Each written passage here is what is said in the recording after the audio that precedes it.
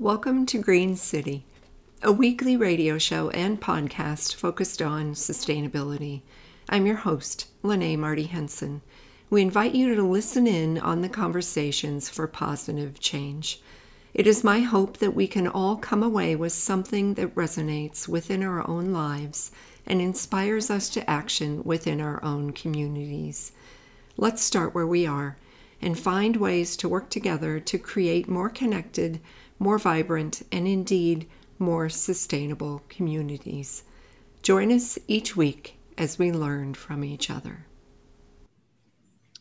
This morning, we are starting a new series for Earth Month, focused on our planet under stress and the urgent climate crisis. Olivia Hicks, environmental journalism student at Western Washington in Bellingham, and the digital creator for Your Green Portal website, will be my co-host for this series. So thank you, Olivia. Thank you. Our goal is to give you the facts about where we are with the climate crisis. And if you've been paying attention, you know that it's troubling. But ultimately, we want to give you hope and the urge to act, recognizing that collectively we can support policies and personal actions that will bring real solutions. Our guests today are from the Environmental Law and Policy Center. Steve Falk, Senior Policy Advocate at ELPC right here in Iowa, working to build diverse coalitions that support innovative state and federal policies about water quality, soil health, clean renewable energy, including solar and storage, and clean transportation solutions. And Ann Mesnikoff, Federal Legislative Director at ELPC, working in DC with the Midwest Congressional Delegation and national coalitions to advance supportive clean energy, clean water, and clean air, and transportation reform policies. So we're thrilled to have you both with us today. And we would like to start with Steve. Why don't you just give us an overview of what ELPC is, brief history and mission of your work. Sure. Thank you, Lene, and thank you for having Ann and I today with you. And as your co-host, Olivia, good to be with you too. The Environmental Law and Policy Center is a very Midwestern-centric environmental group. Many times when people think of environmental groups, you think of the big national groups that are on the either East Coast or West Coast. But ELPC is based and headquartered in Chicago. And we have several satellite offices in the Midwestern states. So that's why I say we're very Midwestern focused. And we focus on, of course, the Great Lakes, the Mississippi River, for clean energy in the central states, solar, wind, renewable energy, clean energy. Also, we focus on water impacts and agriculture and nutrient pollution. But we aren't so far to the left. We recognize that the economy is very important to the Midwest. And so we are very mindful of economic impacts. We think businesses can do both. And state governments can do both, that you can be mindful and protective of our natural resources at the same time by being mindful of our economy, because we need both. You can do both. And that's kind of what we pride ourselves on, that we're really working at both ends of that spectrum. So we're very happy to help you celebrate the April as the Earth Month. And I will let Ann give her what she does for ELPC from Washington, D.C. Well, I don't have much to add to Steve's description of ELPC, other than, there's a lot of work to be done, to protect, as Steve noted, the Great Lakes, but also work across the Midwest for clean energy and climate solutions. So happy to have this conversation. So we're ready for the first question, Lene. Okay. Well, Olivia, do you want to ask the first question, the big question? Yeah. So the biggest, most basic, and most foundational question, in my opinion, is how bad is it? Well, Olivia, I've been with ELPC and working on these issues for a little over 10 years.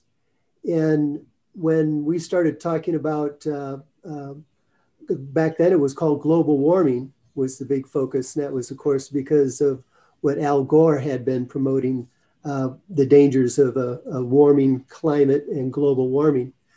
So we have estimated that the temperatures last year, now that was a COVID year, and so we did see emissions go down last year, but now they're starting to tick back up again. And some estimates were back to the 2019 levels.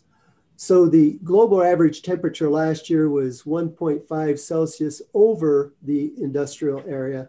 And we all know that, the estimates that if it gets over 2 degrees Celsius, that's when we really are going to reach some levels that will be difficult to turn back. So I wish I could say we're getting better, but we are making some progress. And that is where, we focus on policy. And so while, we are seeing the impacts of the extreme weather events locally here in Iowa, this is a global problem, what's going on around the world. And we are seeing the impacts in Iowa as it impacts agriculture. It impacts of course, our everyday life and our schools and our businesses, our cities, our communities, and places where we live. And so these impacts, you just have to kind of watch. We've already had, I think, so far this year, some 15, 16 extreme weather events around the country. So it is, the rainstorms are getting more severe. The windstorms are more severe. In California, we're seeing drought that's more severe. And, agriculture, my background is in agriculture and farming. And so I have seen, just since I had been farming and since left farming, we didn't have these extreme weather events that we have to deal with now. And that really impacts when you are sort of, when you plant your corn and your soybeans, you're at the mercy of, are we going to get enough rain? Well, it always seems like we always got timely rains. And now it's the rains we're getting are not only more extreme, but they're at odd times of the growing season. August always used to be a dry month. Well, now August can be a very wet month. So it's just really kind of upsets what you are trying to grow in your land. And so, yeah, things are, I would say things are on target to, with the aggressive nature of where the Biden administration wants to set its goals. I think we're going to be right up to the wire on where we need to be. Yeah, yeah. So, Anne, give us in brief overview, what are those key contributing factors that when you're working in policy, you're trying to tackle? Well, and we have to look at across our economy for the sources of the pollution that's causing climate change. One can think of it as, climate pollution is essentially going up in the atmosphere and it's making a thicker and thicker blanket, that's keeping more and more of the heat trapped and, around the planet. And, again, it's not just warmth, as Steve noted, it's changing weather patterns, changing rainfall patterns, intensity of storms changing, weather patterns changing across the country. But we have to look at how we get our electricity, how we travel in our transportation sector. We have to look at the industrial sector. We have to look at agriculture. These are all sources of the pollution that is driving climate change. Our energy sector, oil and gas, and methane pollution. These are all sources of climate pollution. But we also have to recognize there are solutions to each of these sectors, whether it's increasing our use of renewable energy and battery storage so we can decrease our dependence on fossil fuels for electricity, electrifying our transportation system, There are an increasing number of electric vehicles available to consumers, who want to buy a car or a light duty truck that's electric for their everyday travel. But we can also get electric buses, electric school buses, electric transit buses. So there are all sorts of opportunities to move quickly with electrifying and cleaning up our electricity sector, electrifying our transportation sector, and steps we can take in the ag sector as well. Right. So there are a lot of sources, but there are a lot of solutions, and that's really where we're focusing. And I would just add, it really, the Biden administration is setting the tone. They're taking aggressive action, not only to rejoin the Paris Climate Agreement, which, the U.S. historically and today has been the biggest emitter of carbon in the atmosphere. We need to lead on that issue. We can't take a back seat. And so it's pretty clear that the Biden administration, with their aggressive goals to be net zero by 2050, is driving, that goal is driving the policy. And so it's exciting to see that. Now, for example, in Iowa, at the Iowa legislature, the last climate report Iowa DNR did, and it was a pretty comprehensive report, was in 2010. So we are long overdue to kind of catch up to what is happening at the federal level. Fortunately, we're seeing there at the local level, there have been some cities in Iowa that have, they're not waiting for the legislature to act on setting goals. So my point is that you need a government to set the goals, and then the policy will follow. And that's what is occurring right now at the federal level. It's not occurring at the state level, but fortunately it's occurring at the local level. Yeah. You saw that with Des Moines passing earlier in January, the historic net zero by 2035, 24/7. Again, that's the goal, that all of Des Moines' electricity will be net zero by 2035. So that means us and, the residents in Des Moines using the electricity will be clean energy net zero by 2035. That's what we need at the state level. Yeah. So what are some of the other key policies or solutions in the future that need to be implemented to address these issues on the state and federal level? I can tackle that on the federal level, Steve, if you want, and then sure. talk. So I mean, the federal level, this week is going to be a big week with President Biden traveling on March 31st to Pittsburgh to announce a big Build Back Better plan, something he campaigned on, to really announce an enormous plan of investment in, tackling the important climate goals that we need to tackle. So, policies for clean energy, policies for clean transportation. Likely there will be policies or policy options for the ag sector as well in there. So it really is looking at the plan, and as Steve noted, the agenda that President Biden is laying out. We'll need Congress to act on that. Some things can be done through the administration, through the Environmental Protection Agency, setting standards for cars and trucks, setting standards for heavy duty vehicles to reduce emissions and drive new technologies into our vehicles. They can also do that for the electricity sector, but we really will need the president to lay out a policy agenda and for Congress to act, to ensure that we get all of the right policy levers in place and the money going in the right places so that we can get the solutions we need. To jump in here really quick, it seems a shift that we have an administration that can manage working at multiple levels with all the integrated sectors, which is exactly what you need to tackle this, right? The working in silos or with just one sector at a time will not cut it.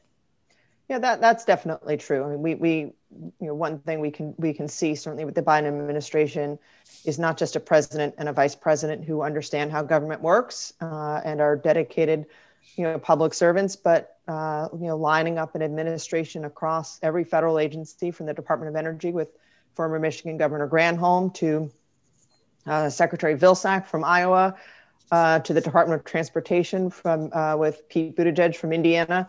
You have them putting in people across the government who are ready to go, have the support they need and the direction they need to ensure that every single aspect of the federal government is driving towards the solutions we need to address the climate crisis that we were talking about at the very beginning. Mm-hmm. Yeah. So what should the state be doing? And Ann did a great job of laying out at the federal government, and that's exciting to be watching that happen. So the state could be doing much, much more than what they are. I'll just focus on a couple of the sectors, but I did want to say, Iowa has a great renewable energy story. 40% of our electricity is generated by utility scale wind. Now that didn't happen just on its own. That was driven by policy. Iowa had one of the first renewable portfolio standards in the country back in 1983.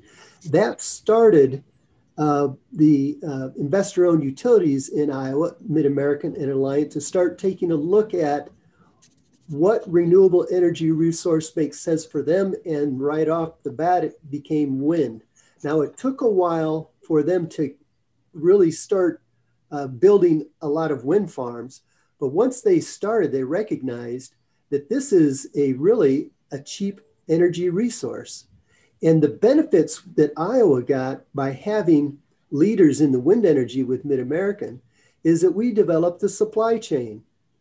We not only had the turbines to build and generate electricity, we built the blades, we built the turbines, and we built the towers. And that supply chain has been a very great economic impact to Iowa. We think the same thing with solar could happen. So EOPC just recently released our wind and solar supply chain report, and we have identified 113 solar and wind energy companies that are in that supply chain. Now, right now, many of the who's in the solar supply chain are the installers. Mm-hmm. The only manufacturing we have in the state is a company called PowerFilm in Ames, where they make a thin film technology. Instead of having the photovoltaic panel, their technology is that it can be used like on a tent, and the Army will have that thin film on a tent to provide energy wherever they're located out in the field. But we could have a supply chain, and I was on a webinar with Secretary Granholm last Friday, and she announced, and this is what they're doing already without any guidance or appropriation from Congress, they've targeted $128 million to begin more research into solar. Their goal is to get the cost of solar down to 2 cents per kilowatt hour by the year 2030. So that's the goal, and it's driving the internal policy of that agency. And they're going to pour that money into companies doing research on new solar technology so that solar panels can become even more efficient. Well, we need to have some Iowa innovation and companies that could access resources like that. That's the kind of thing that will happen when you have a federal government willing to put resources into research and development. So that's the Iowa story with renewable energy. Something more Iowa could do in the transportation sector, and this is an issue I've been working on since 2010, 11, and 12, is passenger rail. Mm-hmm. So an environmental group is promoting passenger rail. Why would they do that? Well, it's to get cars off the road. It's to put people on trains. And so this is the Chicago to the Quad Cities, to Iowa City, to Des Moines, to the Council Bluffs, that corridor. And with the president and the Secretary of Transportation that are passenger rail guys, Amtrak is expected they're going to request resources so that they can build out more of these corridors and legs around the country. And this would be for higher speed passenger rail. It's not a bullet train, but it's a train that can go up to 89 miles an hour. And that will, that's been very popular in Iowa, except for the Iowa legislature. They put the brakes on this back in 2010 and 2011. And so we're hoping to restart that. That's an example in the transportation sector, along with the things Ann mentioned with electric transit buses, which Des Moines has 7 electric buses now. EOPC wrote a letter to the Department of Transportation for that grant so that they could get 7 buses. Mid-American put up some resources, and the buses were just delivered, I don't know, a month ago or so. And so they're testing it out for a year to see how it goes. But those are the kinds of things that Iowa should be helping in the transportation sector. In the ag sector, one of the things I focus on is soil health, because just by putting a tillage equipment in your field, putting the knife in soil disturbs the habitat of all the microbes that live under the soil, but it also emits greenhouse gas emissions come from that, from just cultivating a field. So if you are paying attention to soil health, where you are no-till farming, and no-till means you're planting corn by not tilling the field first. You're just planting the corn in your field. That has much less greenhouse gas emissions. That's better for soil health. All the microbes that live in the soil, their habitat isn't disturbed with that knife going in the soil. And what research is finding that when you are adding organic matter or letting the corn stalks and the bean stalks just decay, that adds food for the microbes. And you can actually, you're not sacrificing yield. You're actually getting where you don't have to spend as much money per acre for inputs. So it's about profitability per acre. And a benefit is not only a climate benefit, but it's a clean water benefit, because the nutrients in the soil, you're putting less nutrients in the soil, synthetic nutrients, and allowing the natural occurring nutrients to kind of take over. And again, it's about profitability per acre and not productivity per acre per se. Those are some things that the state should be focused on. So we have just a few minutes left here, which always happens. But I guess in kind of the lightning round, we'd like to hear your thoughts on,